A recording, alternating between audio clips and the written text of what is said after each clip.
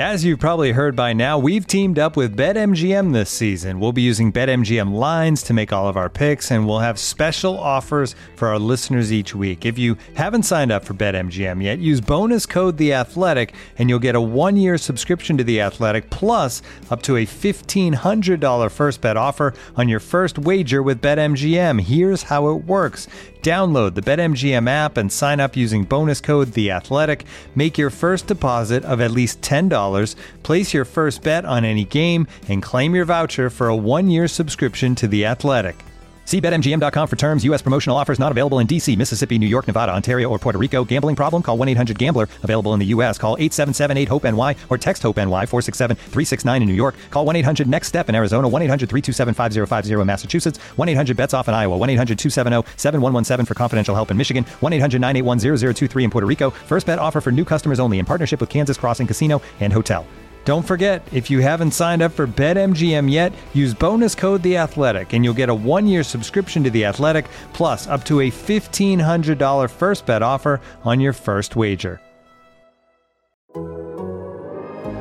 The Athletic.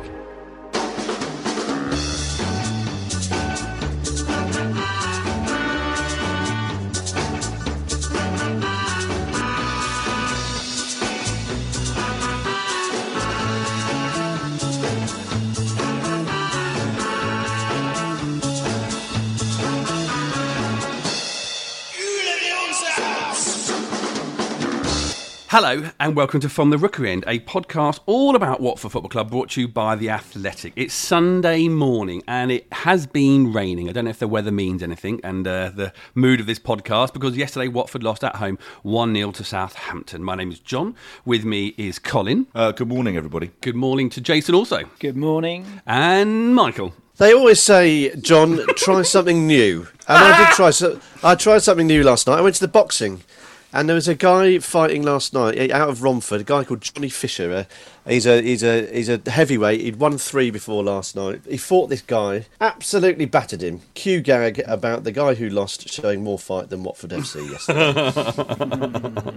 And we want to dedicate this podcast to the First Lady of Watford, Miss Emma Saunders. And we found out yesterday at half-time that was her final game as the on-pitch announcer at Vicarage Road. And just want to say, Emma, thank you so much for everything that you've done over the last 6 seasons, particularly last season, where you kept us connected, where you were the wonderful face that we all sat down to in front of our computers to watch Watford's promotion from the Championship back to where we are in the Premier League today. So thank you for everything, Emma. The girls were absolutely right last week. Kate mentioned, having you as the voice at Vicarage Road. Hearing a woman's voice on the Tannoy is massive for a huge part of the Watford fandom. So good luck with everything that you're going to do in your future at Sky Sports. Well, it is Halloween today, was it a horror show? Not quite, but it wasn't a great game of football, was it, Colin? Let's start at the beginning of the game. Colin, you saw that lineup, and you saw basically the team that finished last week away at Everton, except for Dennis, who was replaced by Ismaila Sarr. Did that excite you? It did. The lineup, for those that stayed away and hid under a pillow yesterday, we had up front. We had Pedro playing in the number 10 position, in the position that we've been thinking about Tufan. So he was playing in front of Sissoko and Kutska, and on the left was Cucho Hernandez, and on the right Ismaila Sarr and Josh King up front. And I thought, that's a good front four. But was it that though? Did they play like that though, Colin? Do you think they actually played with him being deeper? But I didn't feel like it did feel like a front four to me. Did not to you?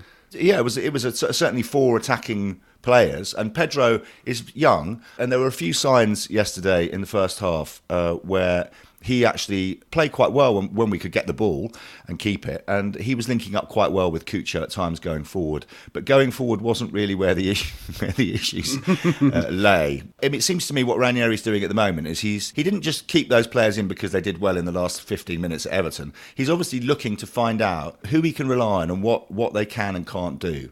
And what was clear yesterday by the half-time substitutions, he felt that they were okay, but he felt that they weren't doing the defensive work. They weren't keeping Southampton at bay, those 2 young players specifically. So he brought both of them off and brought on Semmer and Cleverley to try and stop the Southampton raids particularly down the wings.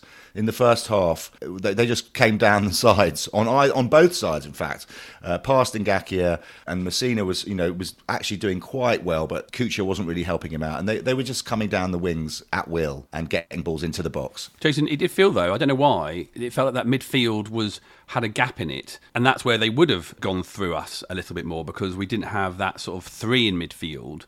It was like 2.5. Well, that's how I felt at least. So, what was it? Do you think that we lacked, I suppose, in how they were able to get past us, Jace? I agree with Colin. It was coming down the flanks, wasn't it? And it was particularly down their left, our right. You talked about a front four. To me, it looked more like a 4-4-1-1 with Kucho and Sarr sitting deeper. But obviously with their pace and ability, the opportunity to counter-attack that we know Claudio likes to do so much. But I could see what I thought Claudio Ranieri wanted us to set up and what he wanted us to do. I just felt that the players weren't doing that for whatever reason, and that's why we were suffering so much. I thought, particularly down our right-hand side, where Ngakia found himself up against Kyle Walker-Peters, who was pushing forward so much. He was struggling to contain him, but probably only because they were getting overloads on that side all the time. Nathan Redmond was playing a bit narrower. I thought there were times where Sarr had Walker-Peters, but then didn't track him back all the way. There were times where Redmond was drifting inside. Sissoko was picking him up, but then letting him go. He was then finding that space between full-back and centre-back, and sort of again giving him overloads, easy ball for Walker-Peters to play into him. That happened a couple of times. It just felt to me like I could see what I thought Ranieri wanted to do, but we weren't doing it. And you sort of talk about those changes at half time. I was of the feeling I wouldn't have changed it then, because at that point we're 1-0 down, lucky not to be 3-0 down. We needed to try and be more positive. I thought the players on the pitch would allow us to be positive. If I was Ranieri, I'd have got stuck into them and tell them to bloody do what they should be doing. Yeah, that's what it felt like to me. So, Mike, you quite obviously on the WhatsApp group had one man in particular who you were disappointed with. It was a frenetic start to the game, wasn't it? It was absolutely madcap, end to end. And I actually thought for the first 2 or 3 minutes, Watford popped it around quite nicely. Ben Foster was showing some really nice awareness with his distribution, but down both flanks, picking out players on either side of the flanks and getting in behind to some of the space that Southampton were leaving. And I agree with everything that Colin and Jason have said. Watford just didn't execute the plan that was set out to do. But I think for me, one of the big issues for why that didn't come to pass was one of our better players just didn't really seem at the races, and I thought Ismaila Sarr had a really curious and quite poor game. I think a bit more than that, Michael. I think it's not just this game, is it? But let's focus on Ismaila. Isma, was it him? Was it the system for him? What was it that why didn't we get the most out of him? I think he's lacking hugely in confidence. That's the only, having slept on it, having given it some serious thought, I think it's the only real way that you can describe his performances. Because when he gets on the ball, he knows that he's got the beating of his man, pace-wise. More often than not, he knows he's quicker than who he's up against. But for me, every time he gets the ball, he looks completely uncertain of what he's going to do. He doesn't look like whether he's going to drive to the byline and get a ball in, whether he's going to drive forward and get a shot in, whether he's going to beat his man and look for someone on the edge of the box. To me, he looks completely nonplussed as to what his role is, what he's going to do, how he's going to utilise the ball. And I think he got a free kick, didn't he, right on the edge of the box. I don't know how long it was, 25, 30 minutes in. And he got the ball in space and he ran towards the goal and just sort of seemed to run out of ideas and ultimately fell over just outside the box, and Cucho Hernandez had a deflected shot on target saved. And I think the reality is, or what certainly was yesterday, that when we did get Sarr on the ball, everything stopped. It collapsed. The bit that really showed me that he wasn't up for this, he wasn't excited. You say confident. I think Ismaila sometimes looks sad. He doesn't look happy. I think that's his demeanour, John. I it really is. do. Oh, yeah, it is. But there was a moment where Ben Foster don't know if it's Plan Ben, but he did some goal kicks off the floor, and everyone was sort of on the left-hand side. But all of a sudden, the ball would skew onto the right, and he had the run of the field in front of him. But it happened at least twice, and at no point at all did he go, "Get in! I've got room. I've only got one man to beat. I'm going for it." I think it was telling, John, that the amount of space that he was afforded down that flank. Because previously I think we felt that clubs have identified Sarr as a real threat and tried to nullify him by by sheer weight of numbers and just making sure that they're focused on him, not giving him the space and neutralising his threat. There was acres of space yesterday down that right flank for him to get into. We've said it before. How many times have we seen him knock the ball past the defender and just pin his ears back and go? It just doesn't happen, which for me is baffling. It's absolutely baffling. I mean, for ages we've said he's our biggest threat and most dangerous threat. Yesterday in particular, and I thought against Everton he made really some really poor decisions, particularly when he was through and all he had to do was play Josh King in, and he tried a shot at the wrong time from the wrong angle. It went very wide. And that was sort of indicative of how it's going for him at the moment, and he was taken off by Ranieri against Everton with pretty good effects as it turns out, and interestingly was kept on this time, and I wonder whether that was a little sort of nod towards him to say, right, Jason, tactically, do you think it's the thing that's hampering him? Is it? Do you think he's maybe he's a young player, not quite sure what he's doing or how to play that role, or is it just we always remember Nigel Pearson sort of just having that one focus of just give it to him and let him do his thing. Do you think we're not playing to him enough? I think there's a combination of things. I think the first half should have suited him in a position he was playing more so. Mike said about the space he was being afforded. I think part of that, they say attack is the best form of defence, so perhaps Southampton's tactics were to push Walker-Peters up to give Sarr something else to think about rather than just how he was going to rinse their defence. And you said, that acres of space and his decision-making was poor, as Mike said. I also thought second half, tactically then, perhaps suited him less. I thought with the changes we made, like I said before, I wanted to see us give it another 15 minutes with those players, because I thought the players that we had on the pitch at the time were more positive when we're trying to chase the game.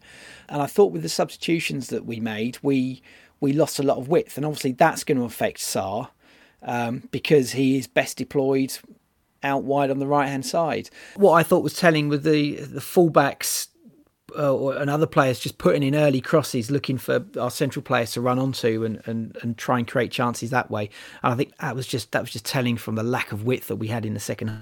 So there was a couple of things about Sarr which I noticed, because I was sitting in the fourth row of the rookery with because I'm normally right at the back, but I sat right down. So second half, I got a very good look at him, just to the left-hand side of the goal, if you like. As you look at the back of the goal, I'm just to that side, so on his side. And when he decided to come inside, just a positive first, when he got the ball and decided to come into more central area or drive into more central areas, he did scare the living daylights out of Southampton at times. When he stayed out on his normal right-hand side, I think they felt quite confident they could handle him. So that was one thing. I thought that was quite interesting, that he was starting to bring the ball into the middle, but he didn't seem, as Mike really rightly said, he didn't seem to have a clear plan about what he was going to do once he'd done that. So he often lost the ball or was just overcrowded. But the thing that really disappointed me the most, and I have to say, it was quite shocking seeing it from sort of 20 yards away. When we had that really good period of pressure where the ball kept coming out from the Southampton box and then we would win it back and then we would come back at them, and it lasted for quite a long time, maybe 15 minutes. We really put them under quite a lot of pressure, not with much quality, but there was certainly an intensity to the way we were playing. It was our best period. There was a couple of times where there was a tackle, the ball goes up in the air and Sarr's just standing there, and then the ball drops and he reacts too late, and it was things like that, and you thought there's something really not right about this lad. He's not, whether it's the Newcastle talk. I mean, I can't think of another player in England who gets talked about as much in terms of being transferred. So that's not easy. The kind of riches that he and the opportunity. So maybe that's having an effect on him. I think he needs some time off. I think he needs some time away, a couple of games, maybe go back to France, clear his head, because it's not happening at the moment. I don't think it's tactical, but I tell you one thing, and I might be proved wrong, and you might disagree with me, but I think he misses Kiko.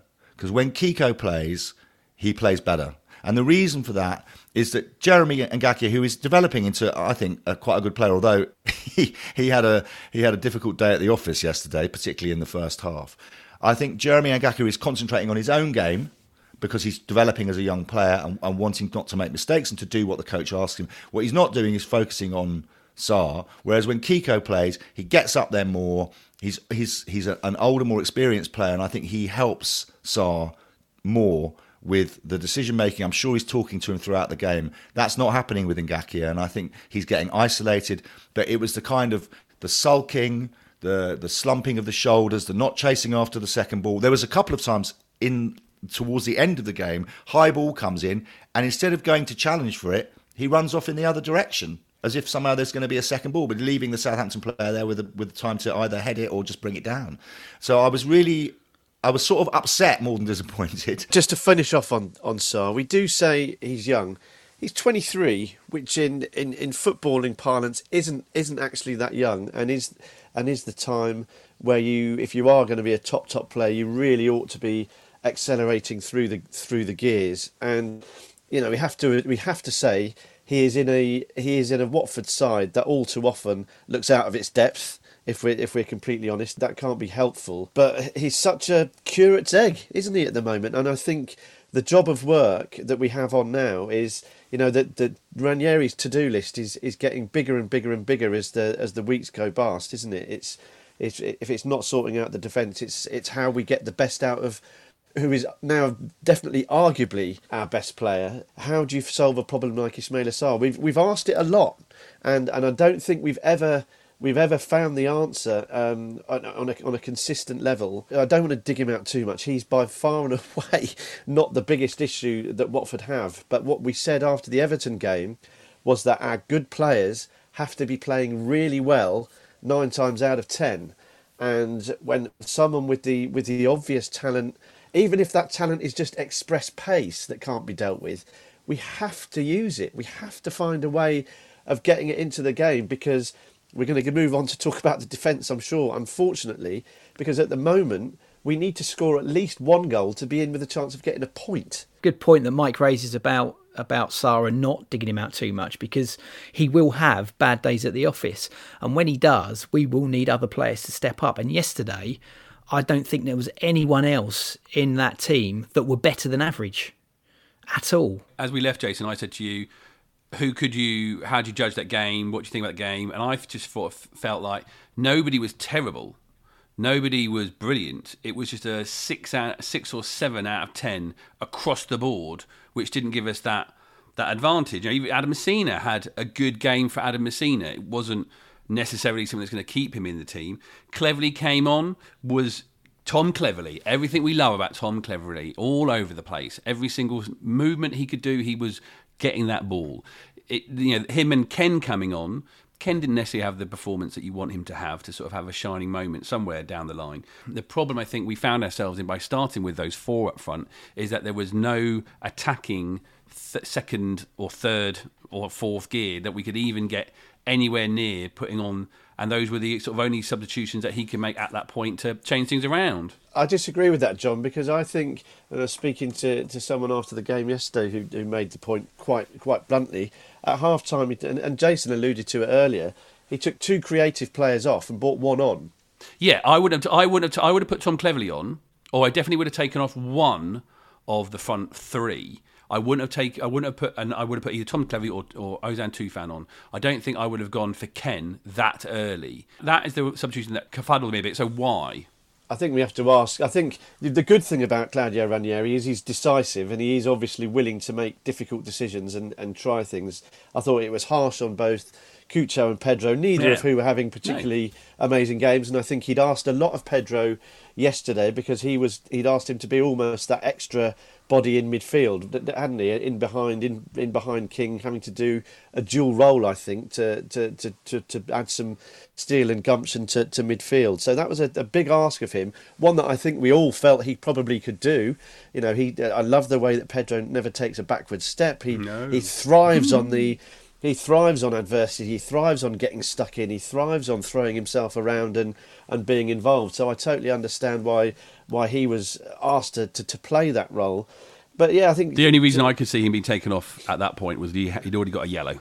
But that's the only reason I could see why you potentially would do but that. I think that with hindsight, it felt like a mistake for exactly the reason Jason outlined earlier, and exactly what you said, John. It left us with nowhere to go, really. And so if that didn't work, there was no way we could switch it up again.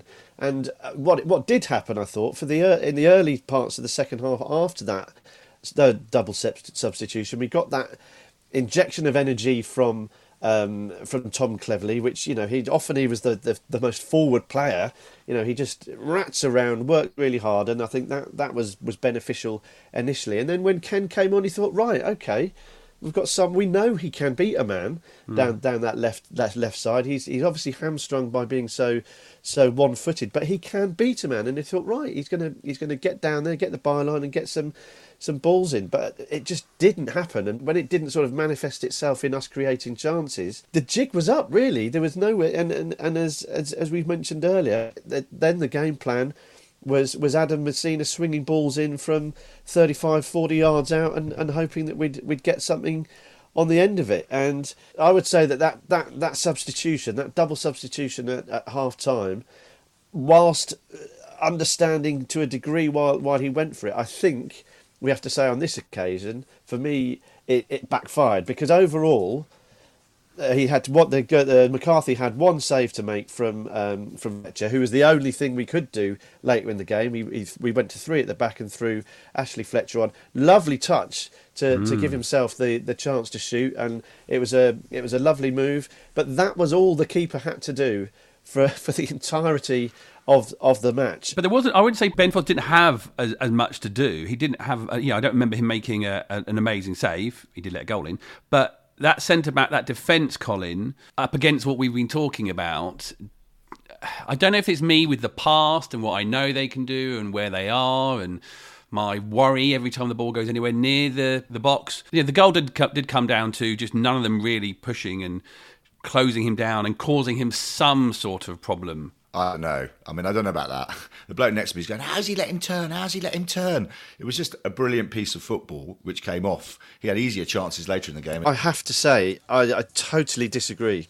Get to the ball. And they just didn't react. They stood. Yeah, they were very frightened about giving free kicks away in dangerous areas. I think that was certainly a directive, that don't let Ward-Prowse have more than one chance at hitting a ball from 20 yards.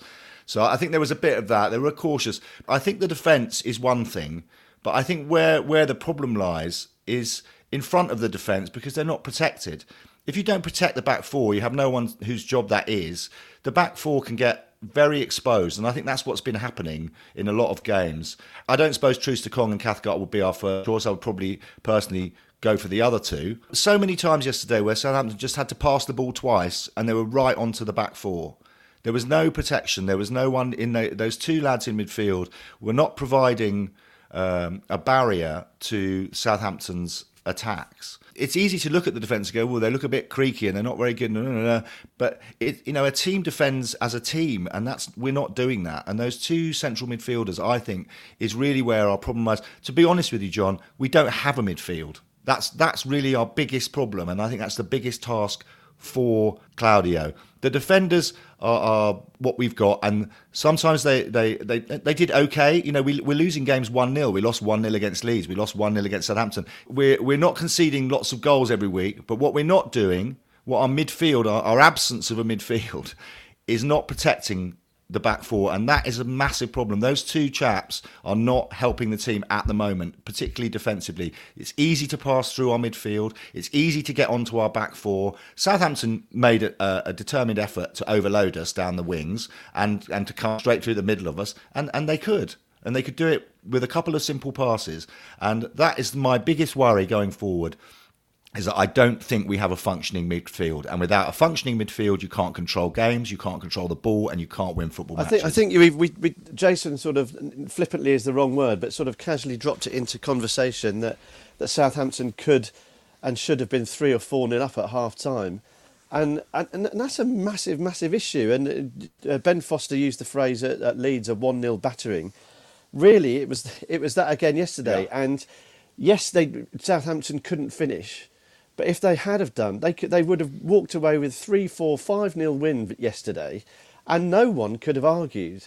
And now we're coming up against teams who are unable to finish. Now, we got battered by Newcastle, we got battered by Leeds, we've been battered against that by Southampton. I'm going to call you up there, Michael. You said, I don't think we were battered by Southampton. We were for a period of the game where we lost our head after the game. But what I will say, Mike, is that it's interesting because you're looking at this in the entire season. And you've just mentioned 2 other games there played under a different head coach. And we are only the 3rd game in to Ranieri and what he's doing. And we said very early on, he would have learnt a lot from that, and he is still trying to learn. Yeah, I do go along with that. I get where you're going because you have that. We see it all the time on the WhatsApp group. There is that focus on the players, and you can sort of blame the players for what came before Ranieri because they were the only thing that were around. It wasn't a great performance, but as I say, it wasn't a 5. It wasn't a 4. It was a 6 and a 7, and that's not going to necessarily win you a game when you've got a functioning team with a long-term manager with just the way of doing it. They don't have a spark. They had a lot of 6s and 7s and 1, 8, 9 moment. You're being generous giving them 6s and 7s, but I think the overall and the big problem here is that we're getting battered in terms of the actual pattern of play and chances created, but we're not getting battered in terms of scoreline, which Colin rightly points out. 1-0 against Southampton, 1-0 against Leeds, a draw against Newcastle that could have gone either way, despite the pattern of play in all those games being almost entirely the opposition creating the chances. So by hook or by what that indicates is we're playing against teams who are in poor form, who can't finish, or so are in and around the same situation as us. That makes it all the more criminal when I maintain this, that it was a mistake for the goal. We weren't quick enough to close it down. That will be the difference this season, for somehow getting something out of these games when we are up against a team that we would recognise, we would think we should be on a par with in a game like this and really taking the game to them. We were nowhere near it, yet if we'd snuffed out that chance like we should have done, we could have somehow come away with a point. And we didn't, and we've done that a lot this season. And you're absolutely right. It's a new head coach. I've said earlier, he's got a long list of things to do. We've bemoaned the attack. Colin's explained we haven't got a midfield, and I'm moaning about the defence. So you add all that together, and it doesn't make for great listening. But they've got to cut out these mistakes. They've got to cut out these sections, because if you do that, then we're still in the game despite everything. We're not miles off getting some results somehow. If you look at the results, we could have nicked something against Leeds. We could have won against Newcastle. We could have nicked a draw yesterday against Southampton had we been switched on. And arguably we would have deserved nothing from any of those games, but we would have got those valuable points. And that's what this season for me is going to be about. We need to be able to take our opportunities, whatever they are. Whether that's so, what we did at Everton last week, we took advantage of a complete capitulation by Everton, which was great. But what we haven't done is taken advantage of other poor teams being profligate in front of goal, and not every team is going to be like that, and we just have to be sharper and better. We're perhaps not as miles away as we might suggest by listening to us. This episode is supported by FX's Welcome to Wrexham. Celebrity owners Rob McElhenney and Ryan Reynolds' small-town Welsh football club has finally been promoted into League Two after 15 seasons in the National League. Dedicated staff and supporters celebrate the city's return to glory while bracing for the newfound challenges that come with being in a higher league. Will Wrexham AFC stand up to the challenge and rise again into League One? FX's Welcome to Wrexham premieres May 2nd on FX, stream on Hulu. This episode is brought to you by Michelob Ultra, the official beer sponsor of the NBA. Want to get closer to the game than ever before? Michelob Ultra Courtside is giving fans the chance to win exclusive NBA prizes and experiences like official gear, courtside seats to an NBA game, and more. Head over to MichelobUltra.com/courtside to learn more. Looking for an assist with your credit card, but can't get a hold of anyone? Luckily, with 24/7 US-based live customer service from Discover, everyone has the option to talk to a real person anytime, day or night. Yep, you heard that right. You can talk to a real human in customer service at any time. Sounds like a real game changer if you ask us. Make the right call and get the service you deserve with Discover. Limitations apply. See terms at discover.com/creditcard. From the Rookery End, a podcast about life following Watford FC. Remember, you, as a listener to From the Rookery End, can get a discount on a subscription to The Athletic. All you have to do is go to theathletic.com/Rookery End, and there you get a current offer of a third off. That's 33% off, and currently on the website, along with all the normal coverage that is there, that all Adam's writing about Watford, but also some of the best sports writers in the country, what they are writing about the great sport that we love, of football. There's a lot about Black History Month, and the articles on The Athletic is a whole series of them celebrating the UK Black History Month.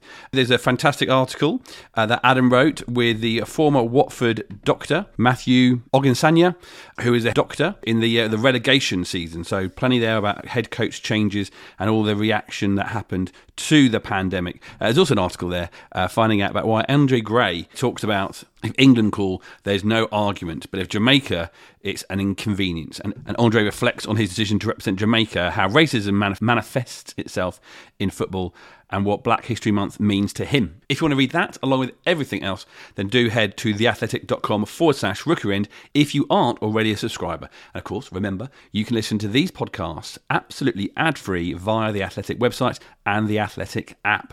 Slightly strange yesterday, John, wasn't it? Because we had minutes silence for Memorial Remembrance Sunday, and obviously it's not November yet, but we don't have a home game until the 20th of November. A wreath was brought onto the pitch, and the last post was played, and the players stood at the centre circle, and we remembered those who have served our country and who have fallen, made the ultimate sacrifice. All the things that we know about Remembrance Sunday, and I always find it intensely moving. But the chap who brought the wreath out is a lifelong Watford fan. I got in contact with him to ask him about his time in the RAF, because he's been in the RAF since 1978, and as far as he knows, he's the longest serving member of the RAF in a continuous way. His name is Chris Adams. He's been a Watford fan, as I say, all his life. He's been in RAF since 1978, and he sent me this lovely email sort of describing some of the challenges that he's had supporting Watford while on postings abroad in Sardinia and in Holland and Belgium, places like that. As you say, Colin, very moving moment, as it always is. But this is fantastic for us. Colin's got this, and hearing someone's story about what it takes to be a Watford fan is wonderful. And if you have a similar story, it might be one. It might be, as Chris did, many ways to try and follow Watford from abroad. Then do get in touch at Watford Podcast on social media, on Instagram, Twitter, and on Facebook. We want to hear your stories. So this is Colin, a professional actor, with Chris's story of 4 decades of trying to follow Watford whilst in the RAF.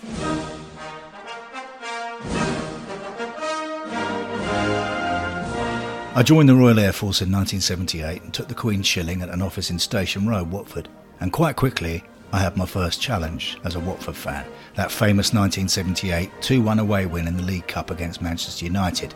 Well, the game clashed with my basic training at RAF Swinderby in Lincolnshire. But I wasn't going to miss the game, so I was smuggled out in the back of a laundry van and was met by my mates on the A46. Looking back, it must have looked like a scene from The Great Escape, and my RAF career could well have ended before it had even begun. When Watford went on their legendary run in Europe, I managed to get to Kaiserslautern, which was great, but subsequent games in Sofia and Prague were a no-no, as the Cold War was still raging, so I had no real chance of being able to travel. In hindsight, I should have just gone, but I always have this vision of me, wearing a Watford scarf, being handed back to the West across a bridge in exchange for Soviet spies. I've had 4 overseas tours that always presented challenges regarding my passion for the club. Sardinia was interesting. At the time there was no direct flights back to the UK, so once a month I had to jump on an aircraft to get me to Rome, then up to Heathrow, sometimes via Geneva and on to the game from there. If I couldn't make the game, but we were the radio commentary on that day, I'd get myself to a payphone, ring my mum, who would then place the receiver by the radio, and I'd throw tens of thousands of lira coins into the pay box. Ridiculous when I think back, and I'm sure Sir Elton John didn't have this problem, hooking into games from his residence in LA. Happy to say, though, that I saw all of England's games during Italia 90, as it was on my doorstep. JFC Brunson in southern Holland was an interesting posting for me, along with some tough logistical challenges. This was generally my routine for 3 p.m. home games. 1. Leave my house in southern Holland at 4 a.m. Saturday morning and drive to Liège in Belgium. 2. Take the train from Liège to Brussels. 3. Jump on the Eurostar to Waterloo. 4. Take the underground from Waterloo to Euston. 5. Jump on the train from Euston to Watford Junction. 6. Walk from Watford Junction to the stadium. 7. See us lose 3-0 at home and reverse the journey. 8. If all went well, and often it didn't, and I'd have to spend the night on a rail station bench, I'll be back at home in Holland at 2 a.m. Sunday morning. Every single minute was worth it though.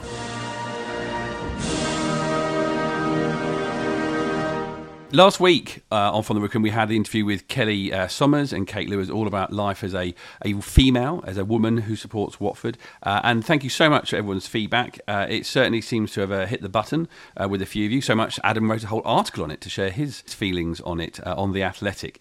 So yeah, thank you again. And again, thank you to Kate and Kelly. But Mike, we don't want it to stop there, do we? No, I think the sort of buzzword, and I hate calling it that, but I think there's a risk it can be just that unless we keep the momentum going. It is allyship. It's about taking responsibility, educating ourselves, and learning about what we can do to make sure that everyone enjoys their time at Watford. And with that in mind, there was an event at the start of October at Chelsea. I think it was hosted in conjunction with the Premier League and several other London clubs. And it's called From Allyship to Action. And this one was aimed at the LGBT plus community. And that really sort of caught my attention. From allyship to action. What are the practical steps that we can take to make sure that we are being good allies in real life? So I thought it was important that we kept up the momentum. And you spoke to Callum from the Proud Hornets, who I think are about 4 years into their work. They were set up to support LGBT fans at Watford and basically fight against any discrimination that there is in football. That event at Stamford Bridge, hosted by Claire Balding. And you started, Mike, by asking him about that event and how it went. The event was held at Stamford Bridge in one of their venues there. It was quite a cool place, and it was organised by Chelsea and their LGBT supporters group. And it was for mainly London groups, people from Brentford there, Arsenal, Spurs, and a couple of other ones. And the purpose of it was just to have a few different chats on a couple of different topics with a sort of LGBT theme as the heart of it, but gender and also race in it as well. And just to talk about how it's more than just, us working just within our own little bubble that can improve the sport, how working together collaboratively and also with allies from with the straight, white or male can help further the cause of what we're all trying to achieve, which is equality and acceptance at the end of the day. And I think that's why it really struck a chord with me, Callum, because I'm white, middle-aged, straight, 2.4 kids. What really struck me about the event and why I was disappointed I couldn't go was that it's sort of like, how can I, in effect, how can I help? How can I provide meaningful support to move things forward? And so was there any sort of specific takeaways from the event, from those discussions? I think something that was sort of quite striking for me, and it's something that I like to think of myself as quite a liberal, very forward-thinking person, but I think I was just hearing some of the realities of what we call it intersectionalities have, like as being a white gay guy, I don't identify as trans or non-binary or anything. So hearing how people who are maybe, black and gay or female and gay, how it is very different for them. And so I was like, whilst I'm doing the best I can do to try and promote the LGBT aspect of equality, how crucially important it is to work together to achieve the goals, because I'm, in terms of a minority, fairly lucky that I could be fairly conspicuous if I want to be. But if I was, a woman or black or not white, I'd struggle a lot more. They have a lot more, eyes on them. Like, it's a much more dangerous place to be necessarily than I can necessarily. I could feel safe or blend in and try and feel safe if I wanted to. whereas they could not. So it was eye-opening to realise just how bad it can be, because you see it in the news, but yeah, it was quite alarming to hear quite how horrible it can be. So in terms of what I can do, just taking me as a case study, it strikes me that it's about maybe taking a little bit of time to really understand the realities, because if you're surprised by it, I'm certainly going to be surprised by it. And I think there's a rather telling and unfortunate stat that Watford have publicised recently, that there's been a report of discrimination of some description at every single Watford first team fixture this season, which is, it may come as a surprise to some people, which I guess is good in some ways, but the flip side of that is, if you are surprised by it, you need to understand that that's the stark reality, isn't it? And it's the first step, perhaps recognising that there really is a problem. Callum, is that fair? I think it's a really sort of tough, big topic, because I think you said that stat to me, and it sort of shocked me in a way, and I took a moment just to sort of think about it.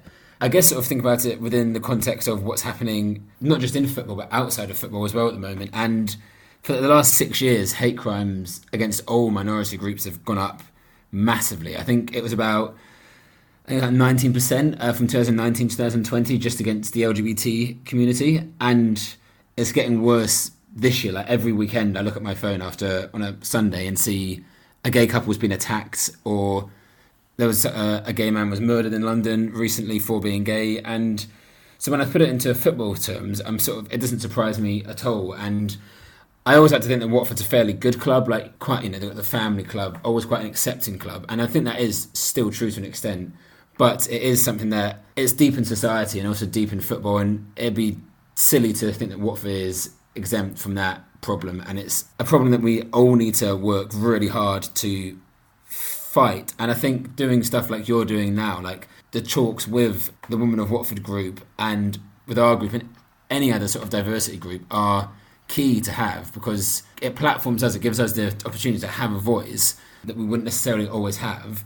But also, you clearly are very on board with all of these things, so it's good to show that you're like an example, like you're setting a very good example of how fans should behave. This is a difficult discussion and a potentially difficult question, Callum, but what are some of the examples of going to a game if you're part of the LGBT community? What are some of the issues, the threats, the concerns, not necessarily that you've had at Watford, but you mentioned the London clubs getting together at that event in October.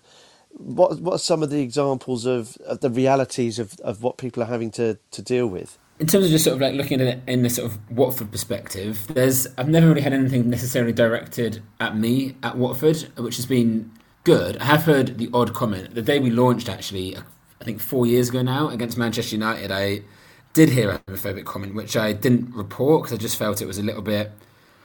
I didn't know at the time, not how serious it'd be taken, but I just didn't know who said it, and I just thought it was stupid to think I couldn't be bothered with the faff, because the day it was, I should have done it. And we also had an incident of online homophobia against us, which did get dealt with by the police in the end, earlier, I think it was this year. And the club dealt with that fantastically. They were brilliant with helping us find out who it was and also offer the right sort of punishment. So it was more of an educational thing in the end, and there was a good apology, which was really nice to see. But then in terms of other clubs as well, I've heard a lot worse stuff from other groups. When I've been at QPR before, because the football team I play for had a partnership with them, I've heard a lot more aggressive homophobia there, unfortunately. And when I went to an England game with the Three Lions Pride, somebody got into I guess you'd call it a fracas. It wasn't quite a fight, but it was more than an argument with somebody that was giving a lot of homophobic abuse in Club Wembley, which was quite disappointing to see. So it's a sort of space where you think there might be a bit more calm. Like I don't know why it just feels like a place where you'd get more respect, especially when you're a guest of the FA. So it is something that does happen fairly regularly. As you say, I don't know exactly how many of the reports each match are homophobic. I imagine it's definitely a few, but every match having an incident of discrimination is just not really good enough, and it's pretty disappointing from a Watford perspective, I think. It does feel like it is obviously a wider societal issue, and there are lots of issues around education that obviously impact on this situation. But in terms of, if we're at a football match, say for example we're at the England game and that's happening, Are people stepping in to try and diffuse the situation? Is that something that would be helpful? Are you seeing some of that, or do you wish there was more of that in terms of, again, using it as a bit of a buzzword? And part of the reason I wanted to talk to you was to avoid buzzwords, because we see, there are rainbow laces, and every club has some sort of slogan which is admirable and brilliant, and as you mentioned, we're wholeheartedly behind it. But the reality is, if you're at an England game or a Watford game and you're not enjoying it because someone is being homophobic, it's not working. And the reality is that there is someone being at the least unpleasant and perhaps much, much worse than that. Are you seeing people stepping in and saying, come on, mate, that's not, that isn't appropriate, think about what you're saying? Would you hope to see that more? I definitely have seen it before, whether it be on the football pitch or off it, but I think it doesn't necessarily happen enough. And Kelly and Kate made the point the other day, saying that when a woman gets sort of angry about something, rightfully angry, they're seen as hysterical, whereas if a man does it, it's passionate, a good thing almost. When I think if a gay person or someone from the LGBT community gets upset or annoyed, they'll get called, again, hysterical or sensitive, or just sort of their complaints will almost be battered away by the person, the aggressor, and possibly their friends. So I think if somebody that's not from the community does just step in and, like, if it's their mate or someone behind them or next to them and just says, that's not on, like, don't say that, I think that would hold a lot more weight. It's totally wrong. It should hold the same weight no matter who it comes from. But it's just, I think, the reality of the situation. That's why allies are so critical to have, because no matter what minority group you're from at a football ground, I think it holds more weight if you get defended by somebody that is not from your group. Education is obviously such a crucial part of this, and taking away, perhaps, let's be charitable, some of the confusion and misunderstanding about the community. Do you think that football as a whole is doing enough? I mean, what's it like working with Watford? It strikes me that they're pretty good, pretty open, and forward thinking. What's the reality of working with Watford, Callan? We're definitely blessed, I'd say, to have initially started the conversations with Dave Messenger, who I think will probably get shouted out on all these podcasts as being a hero of the club, really. So for us, it's been great working with 1881 as well. They've been fantastic to work with. It's been a really good effort all round. I think Watford are maybe fighting the good fight in a sort of arena that's maybe not necessarily always doing the right thing, because the recent takeover of Newcastle, I know it's come up a lot lately, with the Premier League signing it off with a regime that is accused of doing terrible things to all sorts of people, including the LGBT community. I think to sign off a takeover like that and then go and talk about equality and acceptance is a bit of a slap in the face, because it just doesn't feel, it feels so disingenuous now. Rainbow Laces from their perspective is just a box-ticking exercise. For clubs, it might be different, and I think it is. For clubs like Watford, Spurs are really good. Teams like that who are really trying to push it are doing it for the right reasons. But I now, after that takeover, I do wonder if the Premier League really mean what they say. Forgive me if I'm putting words in your mouth, but there's almost a bit of sense of resignation in terms of when the bigger picture is looking difficult. When you feel like you're taking maybe a couple of steps forward, and then several very, very big steps back. Is it more important than ever then that on the ground, in reality, in normal life, the way that we can affect things, like you and I can affect things when we go to a game, that allyship and being an active ally is more important than ever, because it's so dispiriting to hear you upset about the overall picture.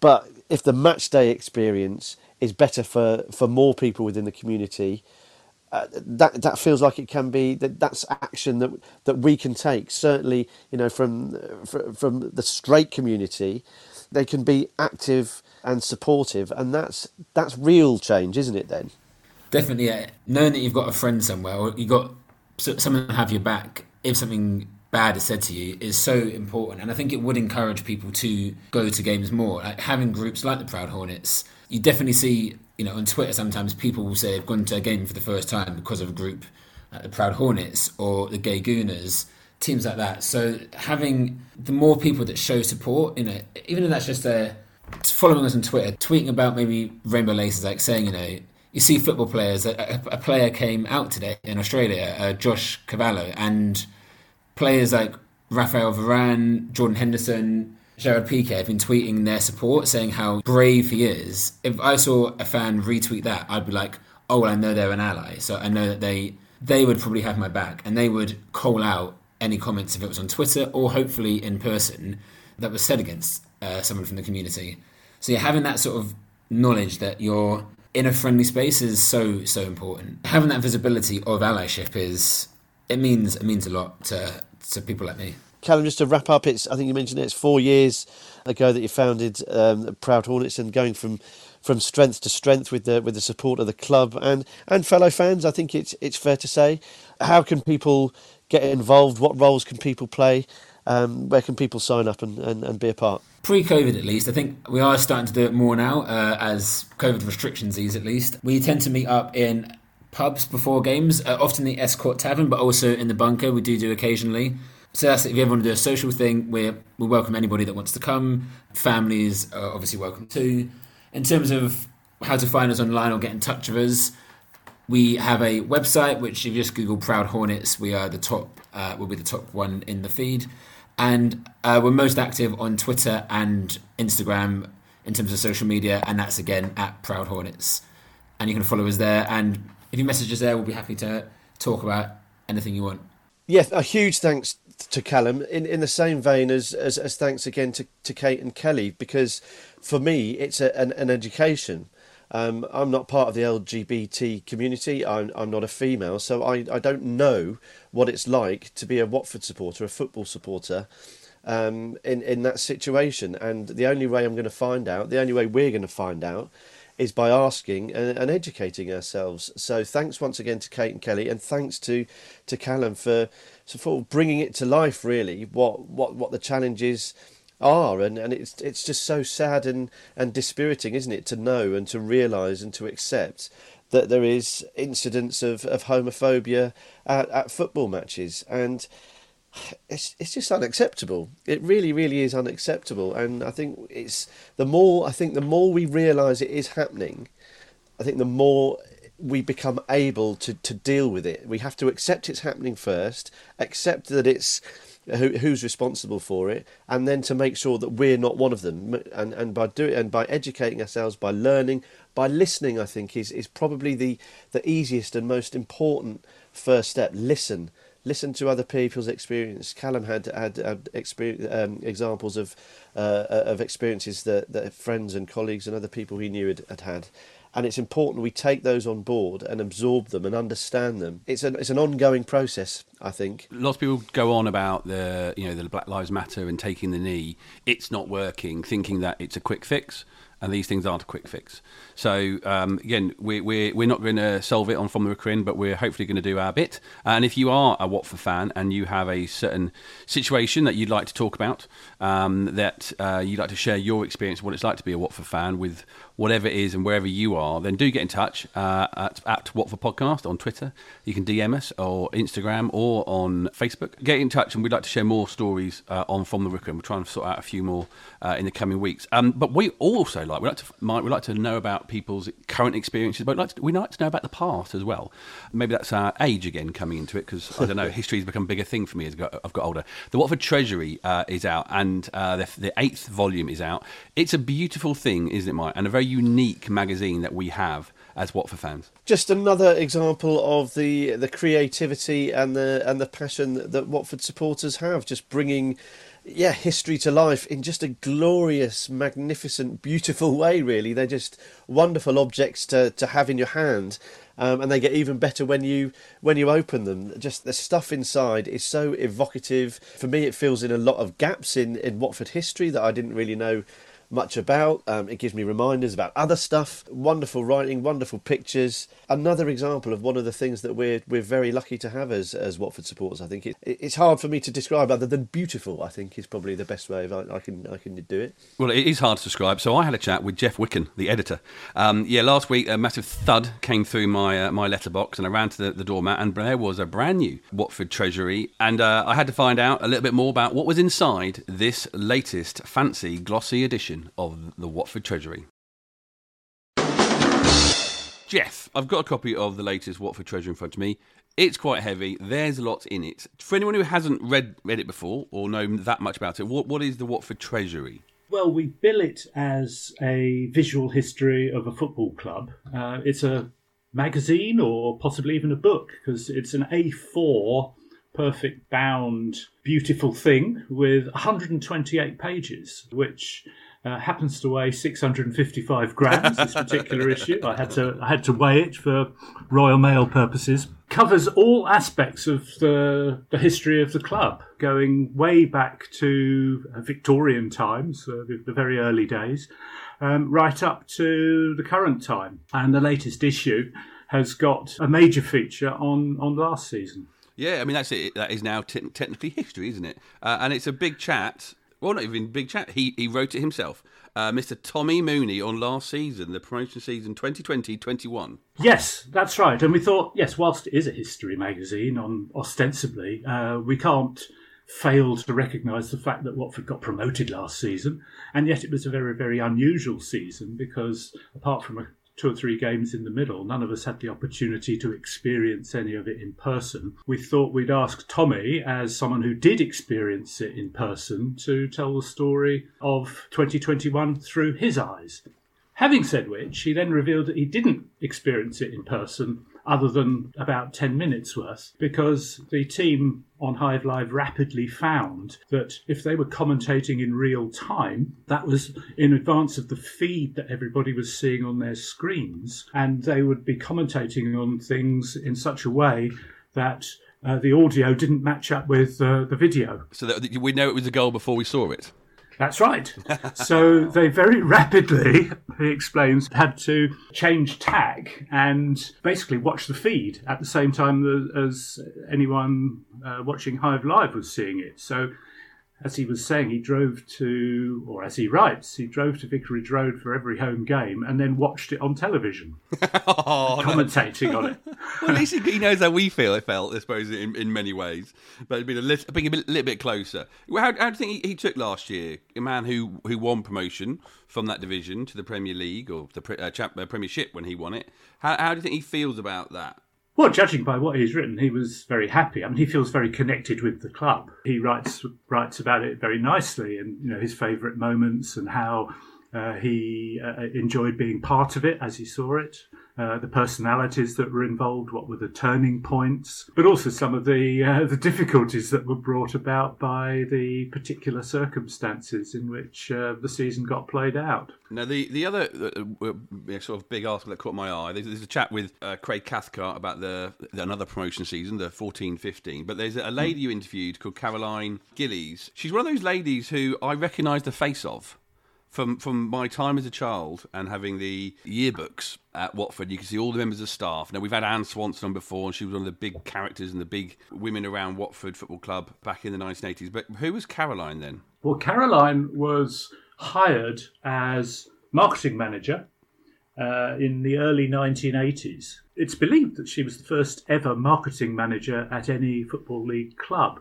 She brought a professional marketing perspective in a way that seems absolutely normal these days to football, given that she had experience in other industries. But this was unique in football at the time. And she had responsibility for sort of all aspects of the way the club presented itself to the public, which I suppose went back to Elton John and then Graham Taylor thinking about these things and the relationship that the club wanted to have and how it wanted to project itself. She was the person who was brought in to execute that. The interview itself is conducted by Ed Cohen, who she brought in as PR manager initially. It's him interviewing her about some of the things that they and the rest of the management group were doing in the 1980s. Yeah, this thing about interviews, it's who interviews someone sometimes can make much of a difference. And Ed, having been there with her, does bring out some things that if I'd sat down with her, I wouldn't have got the same out of that and same sort of insight from her. It's made, because like I said, the Watford Treasury is a visual history. There is writing, of course, but the pictures, that particularly of Caroline, are wonderful. They're really throwback, but you can just see her. There's one of her. She's part of the team photo. All the boys are looking at her, whatever she's doing with Graham Taylor, like she's sort of like a little bit in charge of him, and they sort of look like they're all in awe of whatever she's doing. But there's some amazing, for me, of the age that I am, 42, amazing to sort of see the photos of all the staff. And like I say, she's one of these faces that I saw a lot in the programme or in the handbook that came out every single year, which... yeah, it is fantastic. Something from the recent, something from the 1980s. What's one of the far back history articles that are in this volume 8 of the Watford Treasury? Well, the one that goes furthest back is a feature about A.T.B. Dunn. Now, he was a gentleman amateur, really. He played in the FA Cup final for the Old Etonians in 1883, and I think maybe two FA Cup finals.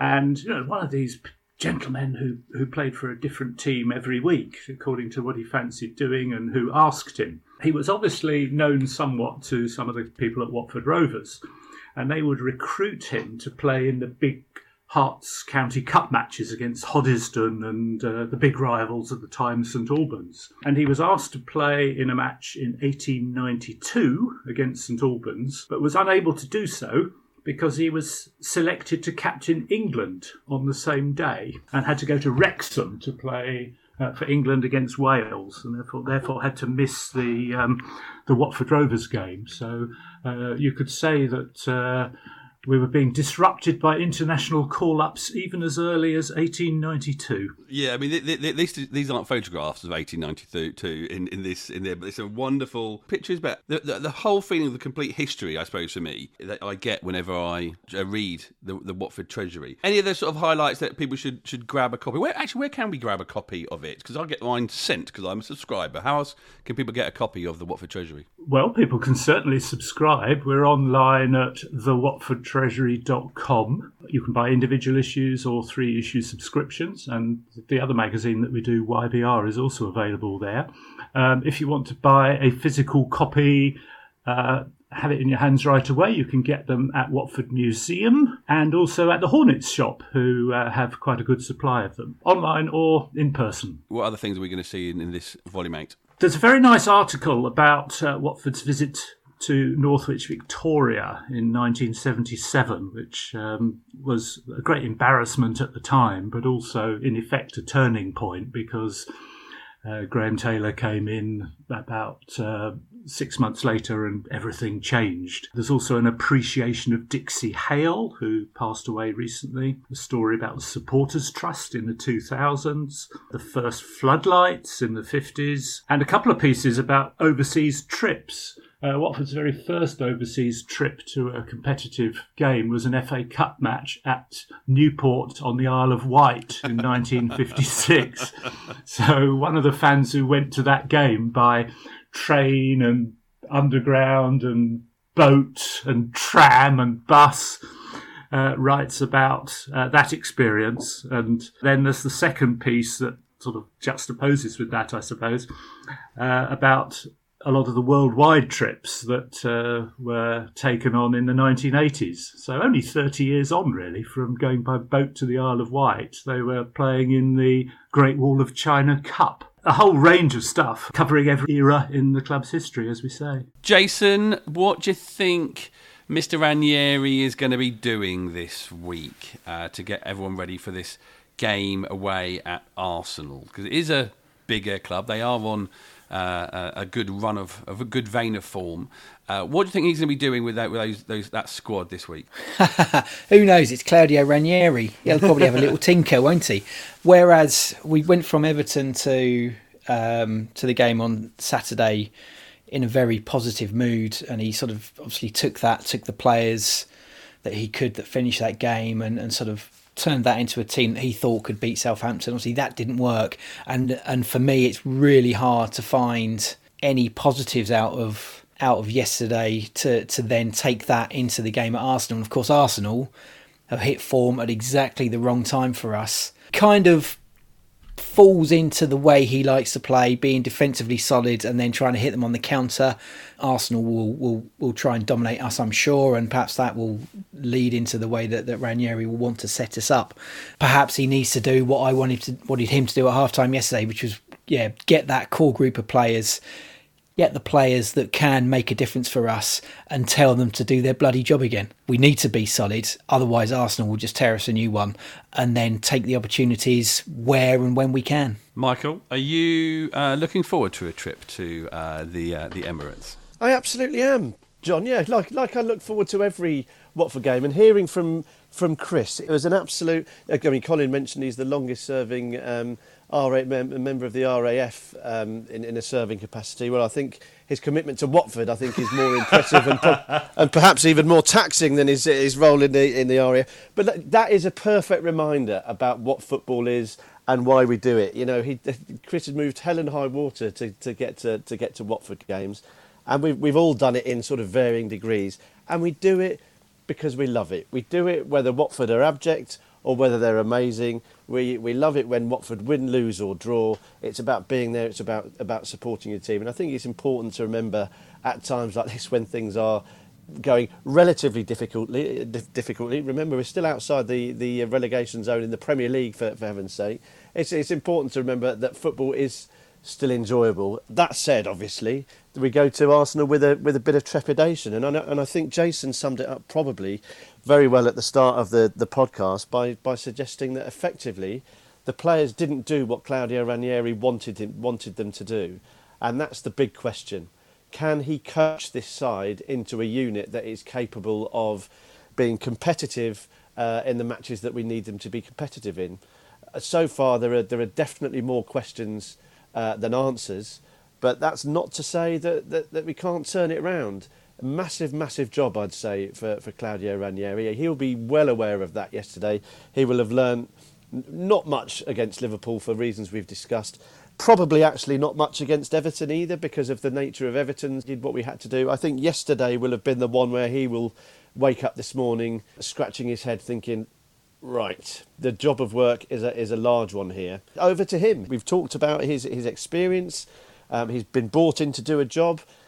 He knows he's spoken about how he understands how the Pozzos work, so he understands that he's been given a squad to meld into something that can keep Watford in the Premier League, and it's over to him this week, isn't it? And once again we find ourselves in a situation saying we need to see some sort of response. We need to see a performance that we can take positives out, because when Jason's saying he's struggling to find a positive, you know that's serious. And you know we've said it time and time again, but these run of games, we're expecting 1 point at best out of 5, and even then I think the reality is we're expecting none. What we need is performances, and what we need is to see players getting better and little patterns of play getting better, and players responding to situations better.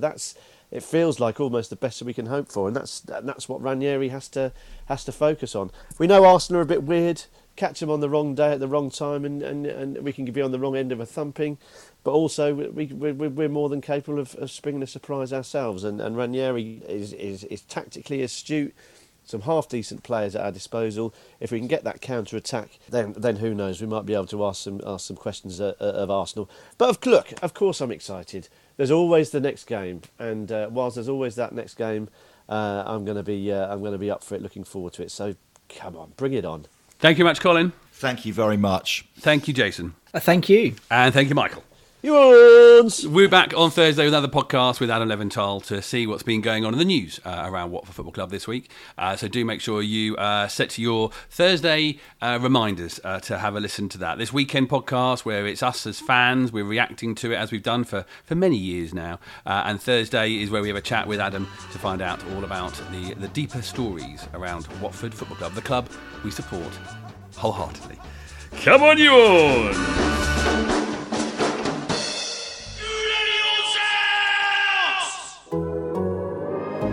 The Athletic.